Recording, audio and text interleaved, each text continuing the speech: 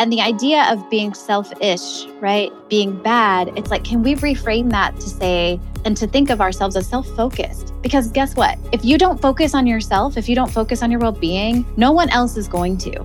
Do you understand that a better, more inspired, stronger you emerges from a break, and that you're actually risking not fully enjoying your life and showing up as big and as bold as you can for yourself and your career if you never took a break? It's not the badge of honor that we seem to think that it is.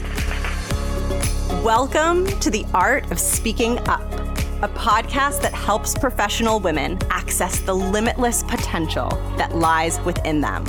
I'm your host, Jessica Guzik, and my mission is to help you find that spark inside you that has the power to transform your career in ways you may not have thought possible. I'm so excited that you're here. And now, on to the show.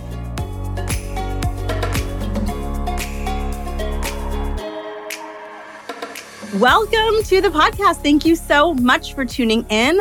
I am Jess, a New York Times featured podcaster and host of the Art of Speaking Up podcast. And today's episode is so important. In addition to it being such a good, useful, juicy conversation, it's about a topic that I feel like needs to be discussed a lot more. And it might be a topic that's really, really relevant to you if you are craving more spaciousness and more rest in your lifestyle, and you're trying to figure out how you build this ambitious career and really achieve the professional goals that are important to you, while also having balance in your life and room to rest and be human. Because we all need downtime, and I'm such a firm believer that if we want to accomplish a lot, we need to rest up and fuel up a lot.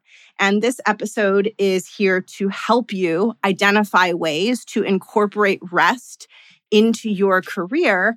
And also, I really want to open up a conversation about how we can pursue our professional ambitions and also honor our very real needs as humans for downtime and rest. Because I feel like the predominant cultural narrative and the predominant narrative in the corporate space is that working hard is better and overworking yourself is glorified. And I really want to challenge that and try to reverse that idea and really explore whether it's actually true that we get more done and we do better quality work when we're overworking ourselves. And I really want to pressure test that and find out if we can create really wonderful outcomes in our professional lives and also honor our need for rest and play and joy, because those are such important parts of the human experience. Today's guest, Katrina, she's going to tell you all about her coaching and all about her work. So you're going to meet her in just a second. But she is an expert on all things rest and taking breaks and figuring out how you fit in rest and breaks with the professional goals that are so important to you. So if you're ambitious and you want to have a really high quality of life that includes lots of time for yourself, you are going to love today's episode. Let's dive right into it. Meet Katrina, and I hope you enjoy. Yeah, I'm Katrina McGhee. I'm so excited to be here. My background is that I am a career break and sabbatical coach. I've been doing this for close to 7 years, which sounds crazy to say.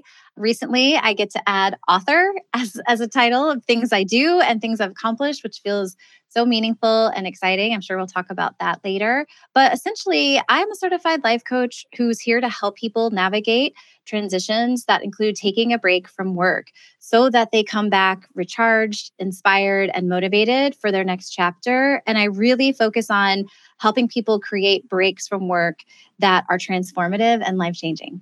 I am so excited to talk about this because I think sometimes we associate breaks with regressing, and I'm really excited to maybe flip that narrative with you.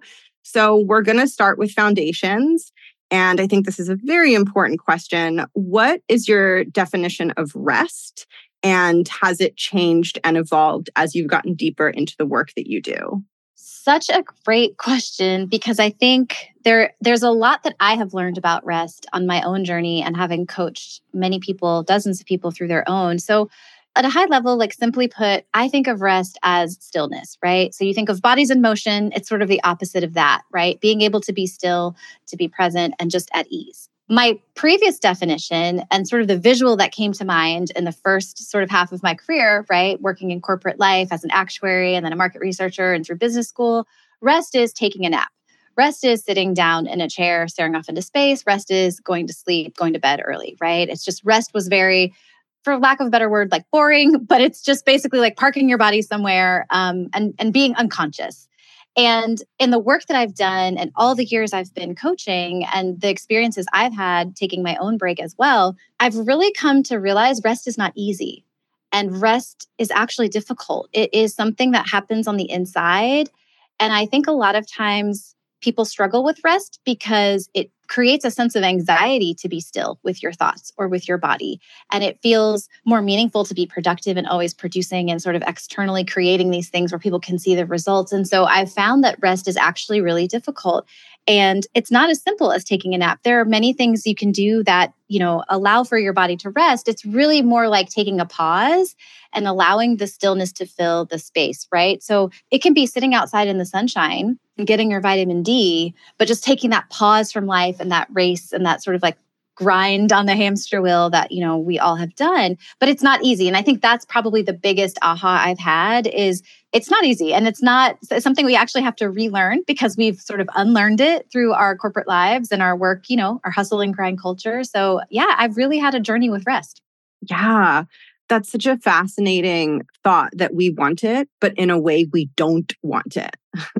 Yeah, it feels so uncomfortable, right? It really challenges what we believe to be worthy and challenges this notion of success and good enough and am I doing the right things, right? We don't really focus on states of being. We focus on states of doing. Like, what are we doing? What are we producing versus how am I being in this moment? Yes, I agree with that. And I feel like in order to build a career that's sustainable, our focus has to shift to that because otherwise at some point it becomes unsustainable. 1,000%. And how we feel, right? How we experience our work and our careers is so different when we are centered and grounded in how we're being instead of believing, if I can just get through this to-do list, if I can just finish this project, then I get to feel relaxed, then I get to feel accomplished. Those feelings are so elusive. And even when they happen, they're so fleeting if we're waiting for external things to give us those feelings. But when we ground ourselves in how we really want to be and we're creating the space and the intention to connect with that feeling, we can do more. And when we do it, it just feels better. And to your point, I think that's a much more sustainable way to move through our careers and our lives. I love that so much. And it also just made me think of coaching sessions and how those are these artificial pauses, right, that get put on someone's calendar. And that's one of many reasons I think that it can be so powerful. And you coach specifically on rest. I don't even coach on rest, but it has this impact of slowing people down in a really helpful way. And the substance of your coaching is actually on the topic of rest. That is so genius, Jess. I've never thought of coaching as that, but you're right. It's a chance where it's not about the doing, it's about the being. And someone is pouring into you with questions to process things in your mind, but from a state of, stillness, sort of like physical stillness to just be present in that moment. You're so right. Yeah, exactly. I think about this for myself a lot. I think about how, like, if we don't have any carved out time, like if I'm not working with a coach or if I don't take time to stop, then I never watch myself. I never see what's happening. I never self-reflect. And so it takes longer to break out of patterns. And so, yeah, it is really a form of pausing, which is really, really cool. And I want to get your thoughts on signs that someone is in need of more rest. What are some signs and symptoms that someone might need to offer themselves more rest? Yeah. One of the biggest signs is if you feel like you are hurling yourself through your life.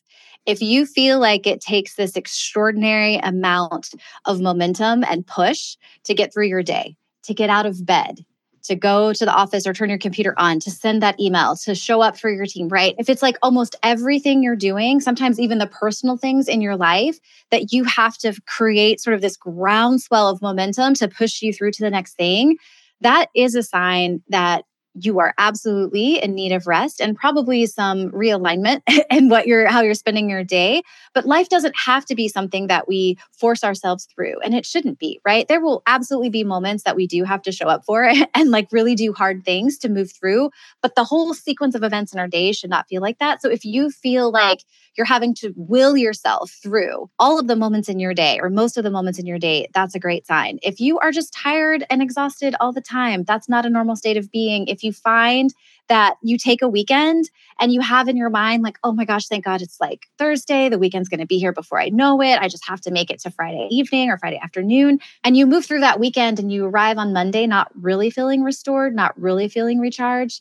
That is a great sign that the way that you're spending your time is not restorative, it's not restful, and that you could actually use more intention around breaking from all of the things that you're used to doing, maybe the habits and the behaviors you have as far as like how you're spending your time and how you're moving through your day. And then I would say, simply put, if you haven't rested in a long while, and I say the word rest and it makes your skin crawl, that's probably a sign that you could also benefit from just having a new relationship with rest or just exploring the idea, right, of rethinking how you approach and receive rest.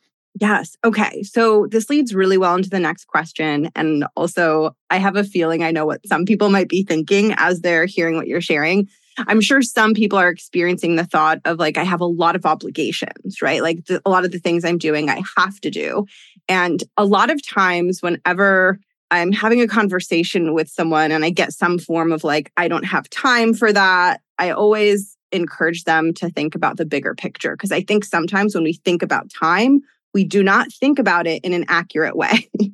Right. And so I feel like I'm leading the witness a little bit, but I want to hear your thoughts on this idea that if I rest more, I'm going to get less done. So good.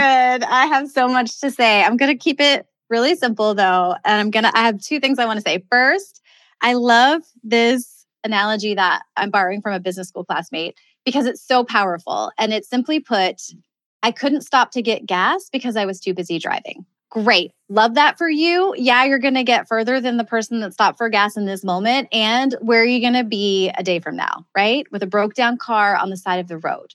And I think it's so short-sighted how we view productivity, how we view sort of this balance of rest and doing. And the other point I really want to make that's quite simple is rest is about producing a result.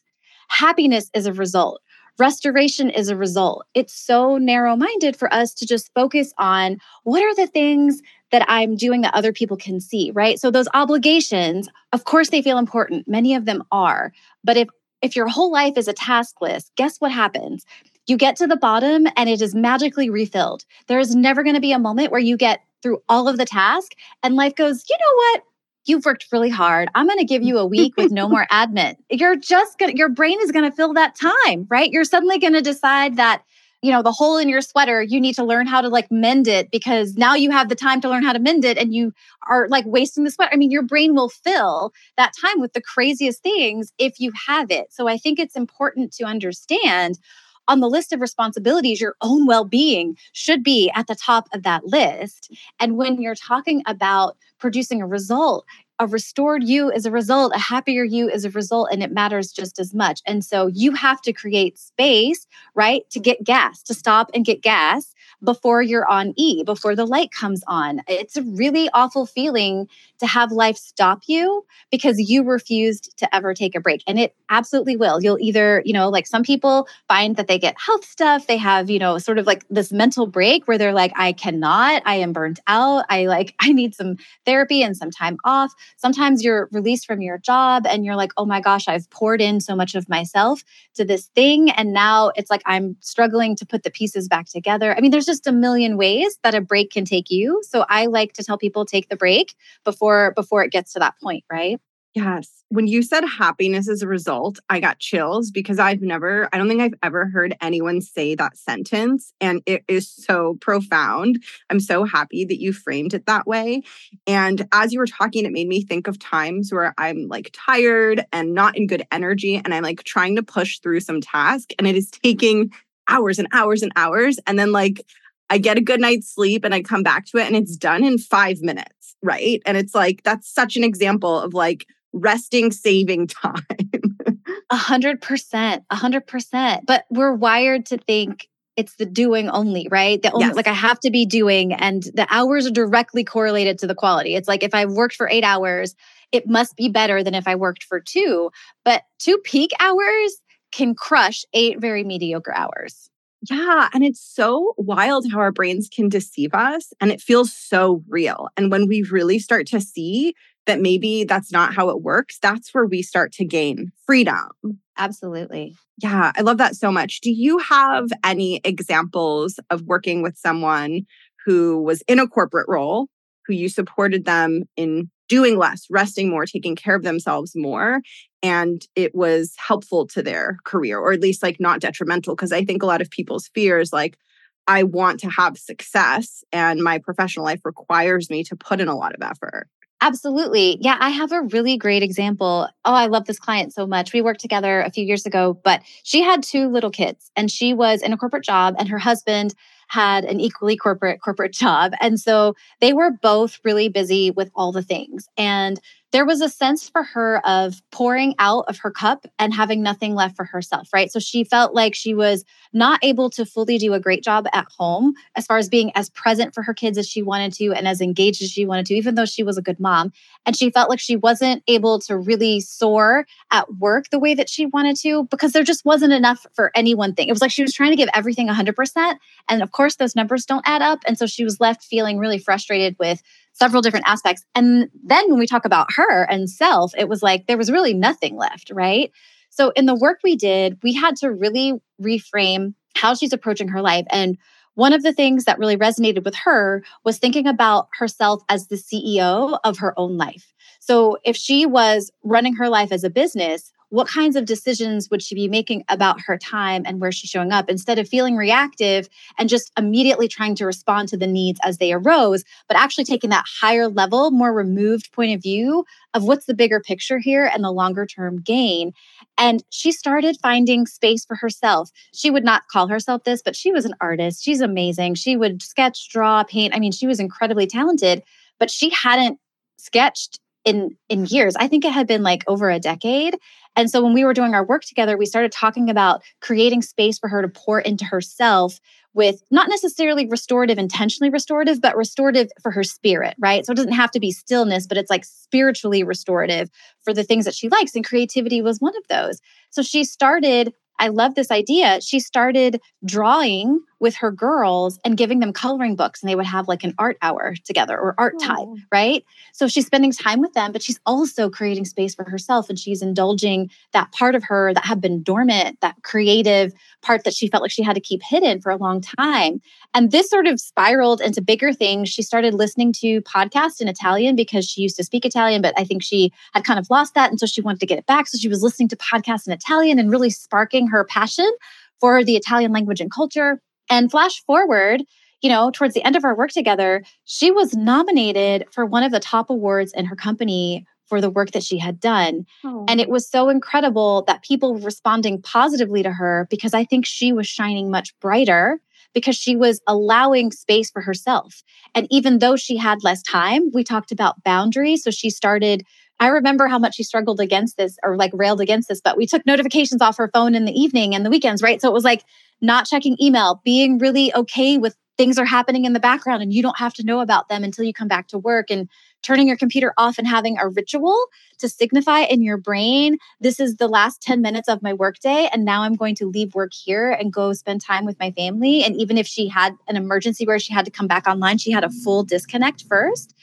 And it was like in those ways, she was being more recognized, right, for her contribution and able to produce more meaningfully because she was actually doing less and because she was using that energy instead of just dumping it out to everything reactively. She was pouring it back into herself and being more intentional about what got her energy. And it was so incredible to see her have more success at work by doing less. Oh, that story is so compelling to me, and it stirs up a lot of emotions for me because I think it's quite rare that we tell success stories of women that sound like that are like, and she did this for herself, and she did this for herself, and she did this for herself, and she created the outcomes that she wanted. those are just so incredibly rare. And I feel like we need to be talking about that more so that we can stop glorifying overworking. And of course, like there are the realities of people's lives that they have to work around. And I think this leads perfectly into the next question. But I do think, at its core, I think it's about seeing ourselves as deserving and worthy enough to figure it out as best we can and move the puzzle pieces as best we can. And so I'll take us into the next question, which is this idea of the relationship between rest versus our self-worth and pressures that we experience as women to self-sacrifice, to take care of other people. And I just want to get your thoughts on how our relationship with ourselves, our sense of self-worth, and the pressures we experience as women to make sure everyone else around us is happy, how those things intersect with our ability to carve out time for rest. Yeah, I mean, this is so deep, right? We're talking about something that goes so far back and so deep. I think it's sad but true. Women are really magical beings. And I think in the past, certain people have benefited from us pouring everything out and focusing on so many things outside of ourselves so that we are disconnected from our magic. And I think that you can't run on empty forever. And the idea of being selfish, right? Being bad, it's like, can we reframe that to say, and to think of ourselves as self-focused? Because guess what? If you don't focus on yourself, if you don't focus on your well-being, no one else is going to. And no one else is going to come back to you and say, you look like you've just been pouring out to everyone else for the last decade. Why don't I pour into you? It has to start with you. You set the tone, right, for that. And if you have nothing to give for yourself, you have less to give to everyone else and the things that you want to contribute to. So I think it's very real that it's really hard when you're, if you're a parent, those little beings need you for survival. That's really hard to disconnect from, right? If you have a job, you are responsible for producing things and getting stuff done. If you have a partnership, you're responsible for being a partner, right? But I think that we have these unreal standards of how we're supposed to show up in every facet of our life. So number one, I think believing that you need to have a spotless house, that your children need to be like the most self-actualized, perfect human beings that are never sad or scared or anything, like having these unrealistic expectations. Maybe you have to be cooking meals from scratch if you have the time. And for work, it's like, well, I need to always be on and my team needs to know that I will never, ever, ever have to push back or tell them, we just have very unrealistic expectations. But at the end of the day, we matter. We matter and we have to show up for ourselves because no one else is going to do that work for us. And it can be really hard, but I like to think of it as self-focused. You have to focus on yourself sometimes. Like you are special and magical and important, and you have to be pouring into yourself too. And you have to really tune into yourself and say, what do I need right now? And sometimes the answer might be rest, and that's okay. It's a very long-term gain way to think of your life. Taking these breaks, having these pauses, allowing it to ebb and flow. It's not a steady go, go, go. And so when you need that pause, it's important to know that you need the pause and then to find a way to give it to yourself. And I just think creating this idea that we need to be self-sacrificing is so damaging because it essentially means we are not worthy. Like everything else in our life is worth more. And we have to give to all of that and we get the crumbs of what's left. And no one really long-term benefits from that. My mom worked a full-time job and kept a super clean house, cooked dinner from scratch every night because she felt like she had to be the best homemaker and, perform at her job. And I just remember really wanting as a kid growing up to give her the gift of time and to just let her find joy. It made me really sad that my mom didn't have time to enjoy her life the way that I felt like she should have been able to because she did so much for everyone else, So I think when we take responsibility for that, right, we create space for that to be a reality and a possibility. I love that. I love it so much. And I just really love the perspective that you bring because I think time can almost feel like a not emotional topic in a way. And I really love how your perspectives are just so rooted in these deeper themes and that there's so much meaning tied into this idea of how do we carve out more time and how do we experience rest. And I think, everything you're saying is just really impacting me. So thank you. Yeah, of course. This is so fun. You're asking some really, I think, really important questions. I love hearing your perspective. It's opening my mind to new ways of thinking about it. And hopefully at this point, people are on board and wondering how they can do this. And so we'll get into a little bit of the how-tos and the tips that you might have for someone who is looking to carve out more time for rest and for themselves. And we're going to start with doing it in smaller ways, like bite-sized ways that feel maybe more approachable. And then we're going to talk about doing it in bigger ways. So let's talk about first the smaller ways. And you've mentioned some really useful ones in terms of your past client work. But what are some small tweaks or adjustments that people can experiment with and play with to find more of a sense of rest and stillness and rejuvenation in their day-to-day? Yeah, I've got 3 really easy ones that come to mind and are very doable for anyone if you're committed, right, to really taking care of yourself. So 1, have a morning routine. And I don't mean have a list of shoulds. I don't mean force yourself to meditate for 30 minutes, even though you hate it and want to crawl out of your skin. I don't mean, do a load of laundry. Like, it's not about being productive. It's not about being aspirational.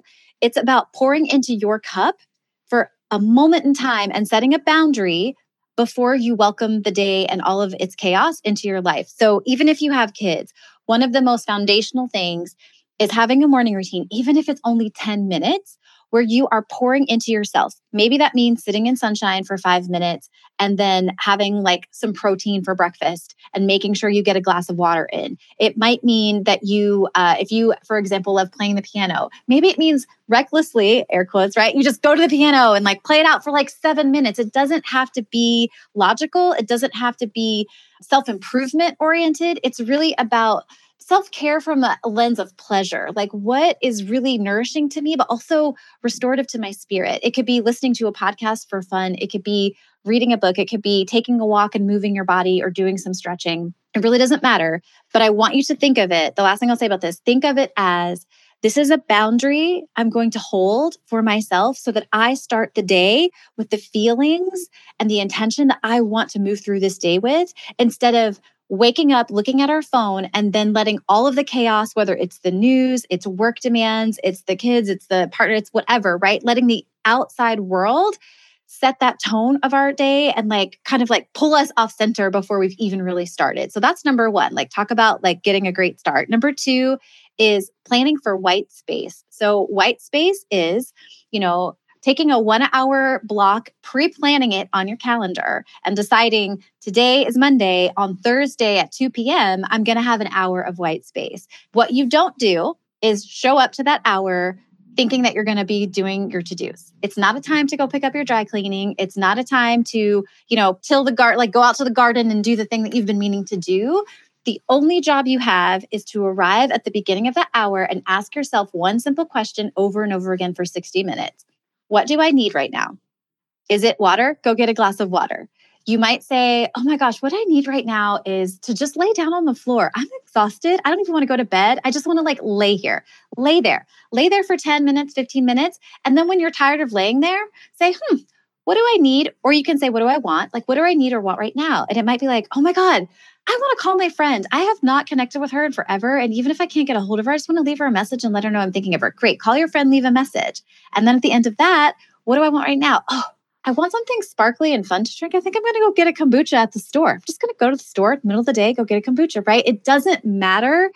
We don't spend time connecting with what do we need right now. We're living our lives based on what us 7 days ago or 2 months ago decided we should be doing Tuesday at 2 p.m. or, Thursday at 7 p.m. It's like we're just running on this like pre-automated system of trying to get all the things done and be super efficient with our time. And we just don't spend time stopping to be like, what is true for me now? Because what's true for you now might be different than what was true for you even yesterday. So having white space, planning white space is so helpful to get reconnected to yourself and start actually filling your own needs and filling your own cup.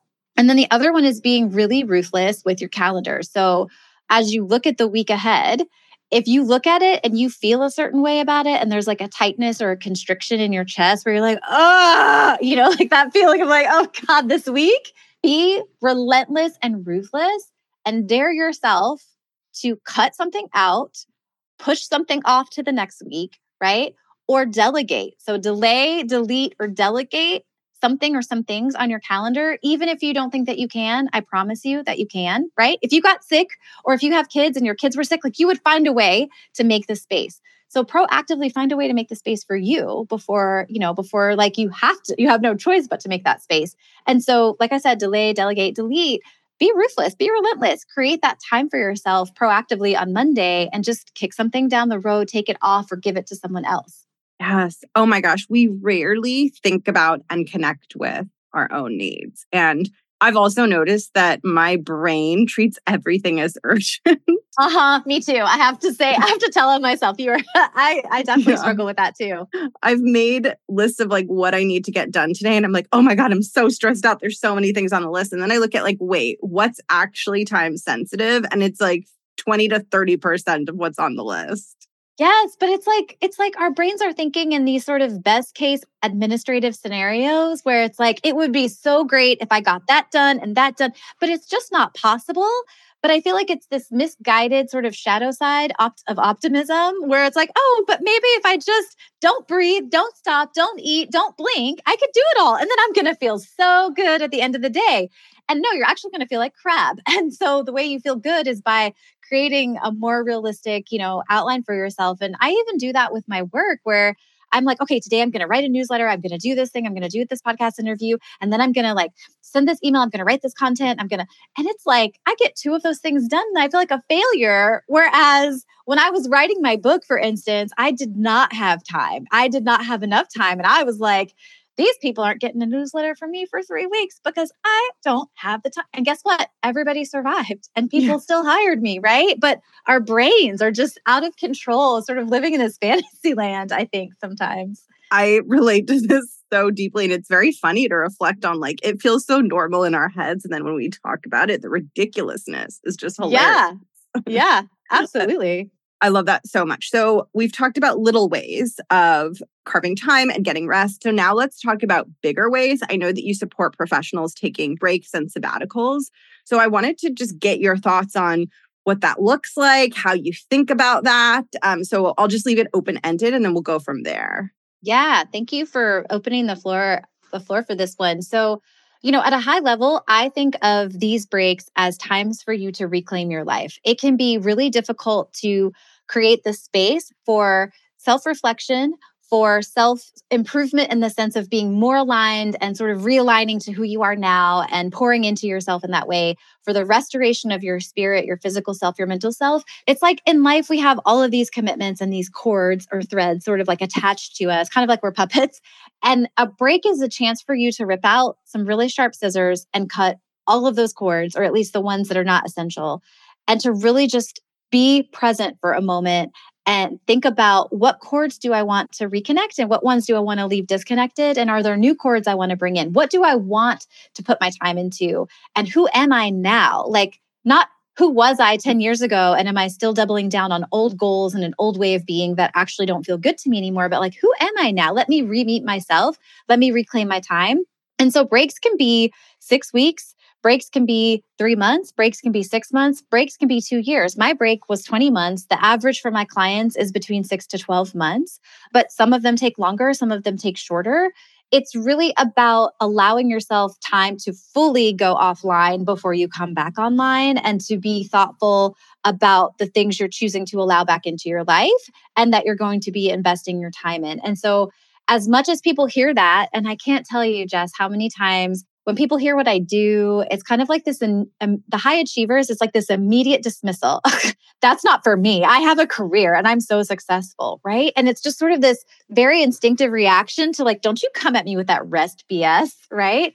And it's like, do you understand that a better, more inspired, stronger you emerges from a break and that you're actually risking not fully enjoying your life and showing up as big and as bold as you can for yourself and your career if you never took a break? It's not the badge of honor that we seem to think that it is. And I'm really trying to shift that narrative, right? Like you said before, people think of it as career regression, but it's actually career and life progression. It's about moving you forward. And I have coached over 73 people into and through career breaks. I've seen so many in the like in the passenger seat, like sitting really up close and seeing it happen in real time.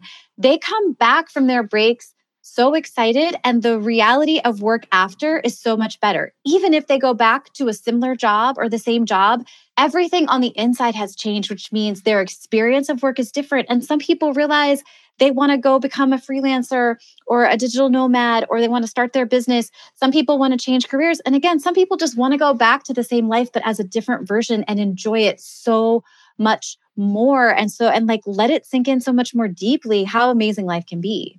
Oh my gosh. I feel so like compelled by the way that you speak about your work. And I'd be curious if there are common fears that come up around taking breaks. Like maybe what are the one or two biggest ones? And what does the plan look like to tackle those things? Yeah. So I'll give you the three because there's three really huge ones.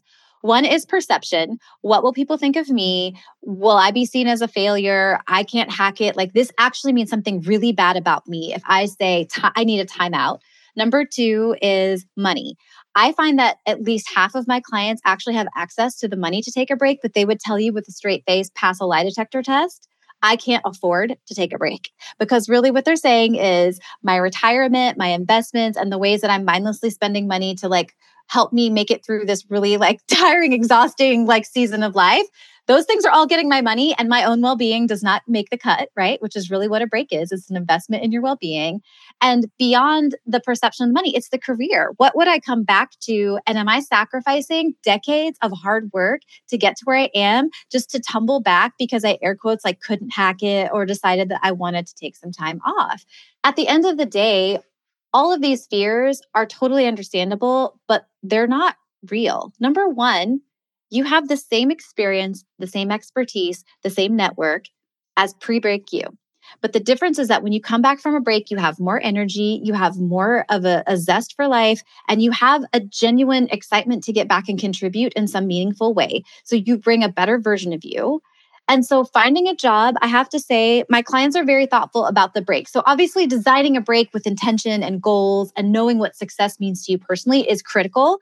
And that's part of what I work on is like building that break blueprint with my clients. But once you have that blueprint and once you have your intentions, you come back as this amazing version of you. And my clients have all had a really great experience re-entering the job market. And I have had multiple clients say to me, that was the easiest job search I've had in my whole career. They had the quickest, easiest time finding a job. And I have had clients poached out of a break, like literally people coming and being like, I know you're on a break, but we have this great opportunity. Would you consider coming out early to work with us?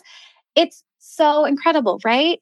When it comes to the money, again, reframing it as an investment in your well-being. This is about reclaiming your life. I personally had $1,500 in my bank account when I decided to take a break. And I had a townhouse that I wasn't making money on, that I was renting out because of the housing market crisis and the tenant issue in Atlanta. Like I just was not profiting at all. And some months I was going negative. I didn't know how I was going to make it happen, but I got my life together. I saved $40,000 in 18 months. I traveled around the world. I spent all that money until I went broke. But then I came back, and because of my new relationship with money, I paid off all my student loans in less than 2 years and became completely debt-free in my early 30s. Like, what? That's amazing, right? And as far as perception goes, people decide how they feel about you and your break largely based on how you feel about you and your break. So if you're doing the work to be intentional, to develop that blueprint, to really set goals for yourself as far as like, what does success mean to me? You will create an experience that lights you all the way up. And when people see that version of you, they're going to be like, oh my gosh.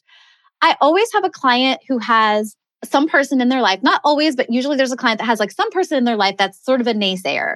And without fail, by the end of their break, when that naysayer, that could be their romantic partner, it could be their parent, it could be their friend, it could be a close colleague, sees them shining in the brightness of having had that break, they're like, oh, okay, cool. I see what you did there. Maybe I was wrong. Maybe that wasn't such a bad idea. I'm kind of on board now, right? And so it's really owning your story and knowing just because somebody doesn't get it right away does not mean it's the wrong thing. This is your life. It's never supposed to look exactly like anyone else's life. And if it does, you're doing it wrong because it's yours, right? Oh my gosh, that's so powerful. And I also feel like sometimes a lot of people are afraid that they're going to be judged. And what happens is sometimes the opposite of people are jealous or they're like, oh, I wish I was doing that. Or like, that is really Yes. bold of you. I wish I had the guts to do that. Exactly. People really look up to that, I think, and they admire it. And a lot of my clients say exactly what you just said. People are like, oh my God, I have so many questions. Like, I wish I could do that. That's so amazing.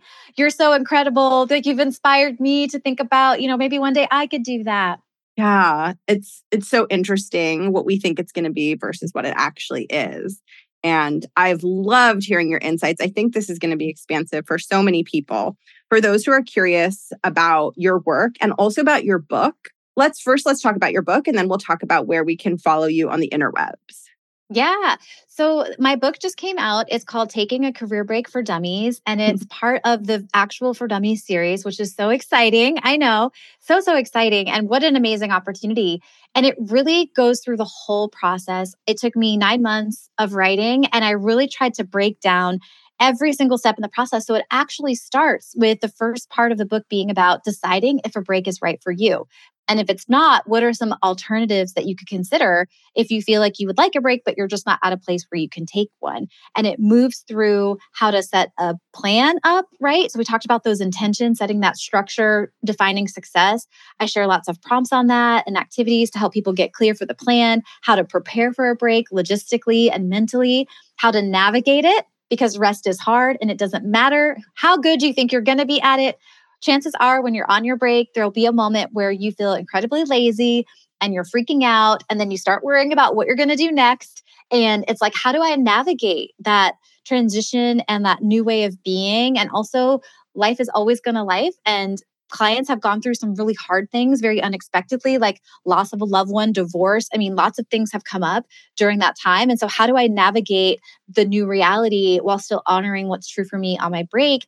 And then how to return with multiple job offers, right? How do I talk about this in a cover letter or in an interview? How do I put this on my resume? How do I use my break as an asset instead of letting it be a deterrent, and kind of leaning into that and making sure that the version of you that emerges post break is able to maintain those benefits that you got in your break, and they don't just all go out the window because your break is suddenly over. So I am so proud of this book, and it really does an amazing job of summarizing everything I've learned from all of those breaks, including taking 2 of my own over the last 7 years, but make it really practical. I had 24 clients who are so amazing, and I'm so grateful for them. They gave me permission to use their stories. So there's lots of anecdotes, there's a case study. I really feel like it's easy to think I'm a unicorn or I'm just talking crazy. And I really wanted those stories to help paint pictures of what it can look like and to help people see their stories in this book and to know like, oh, wow, I have kids, but people can do that, with kids. Oh, I don't want to travel abroad, but oh, I don't need to. Or I feel really stuck and I don't know how to afford it. This is how Katrina saved 40K in 18 months. Okay, great. Maybe I could do that too. I just really want to make it personal so that people see themselves and see the possibility in this book. And so, it really breaks it down and keeps it really simple with some activities and prompts and some of the coachy goodness, but also the practicalities of navigating and planning a break. It sounds incredibly thorough and very compelling. If someone wants to grab the book, we'll put it in the show notes, but where's the best place to get it? Yeah, the best place to get it is to go to thecareerbreakbook.com. It will let you get it through your vendor of choice. You can get it through Amazon, Bookshop, Barnes and Noble, but you'll also get a chance to get the free blueprint. So I talked about the blueprint. It's sort of this one-page roadmap of your break. So if you order your book through that website, you'll also get the blueprint for free. And it's just really helpful because the book is amazing, but it's also like 360 something pages. And so, having a one-page summary of what you really need to know and what the key essential elements are can be very grounding as well. Wonderful. We will link all of that in the show notes. And then in terms of your work, if people are interested in either following your work or reaching out to you, we'll of course put all of this in the show notes. But what are some of the best ways to do that? Yeah. So the best 2 ways to do that are if you want to see some of my content and follow me and just stay up to date on things, I show up on LinkedIn very, very often, sharing lots of nuggets and wisdom there and some of my client experiences and stories. So you can find me on LinkedIn, Katrina McGhee, pretty straightforward. And then I also have a freebie that I do, and it is 45 epic things to do on a break. And it is culled from a list of amazing things my clients have done over the last several years. So it's 45 of the coolest things I've seen people do on a break. So you can go to my website, kmcgheecoaching.com, and download that list. And it will give you so much inspiration. I mean, it's a really cool list and there's lots of really interesting things. But if you want to peek behind the scenes at what really happens on a break, you can download that list and then that'll put you on my mailing list so that we can stay in touch and you can reach out and find out more about working with me. Oh my gosh. Okay, amazing. I will put all of that in the show notes. And now I'm going to pivot to the closing questions that I ask every guest. So the first is an open-ended question. And I just like to check in with each guest at the end of the interview and see if there are any topics that I haven't talked about that are just important for you to shout out that you want to mention. Yeah, you've asked so many great questions. I think one thing I want to make really clear, and I think we almost touched on it, but I just would dive one level deeper to say it. A break is not really a privilege. It should be a right for us all. It is, those of us that can take a break, of course, right? We're privileged to be able to do so. But really, in the scheme of life, it should be something that we all have access to. And that's why I wrote this book. That's why I do the work that I do. It's very meaningful for me. So if you're dismissing it as, this isn't for me, I want you to know your break can be as short as you need. You don't have to travel abroad. You don't have to spend thousands and thousands and thousands of dollars. It's really about giving yourself a point of rest and reclaiming your time to pour into only the things that you really want to be pouring into.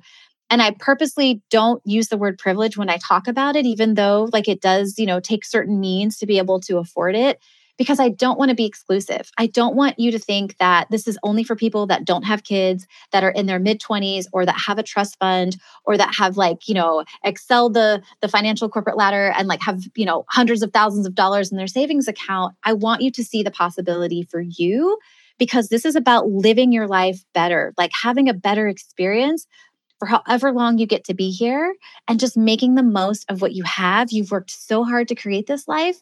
You deserve to be able to revel in it and to celebrate it and to savor it. And a lot of times we're on a hamster wheel that does not allow for that.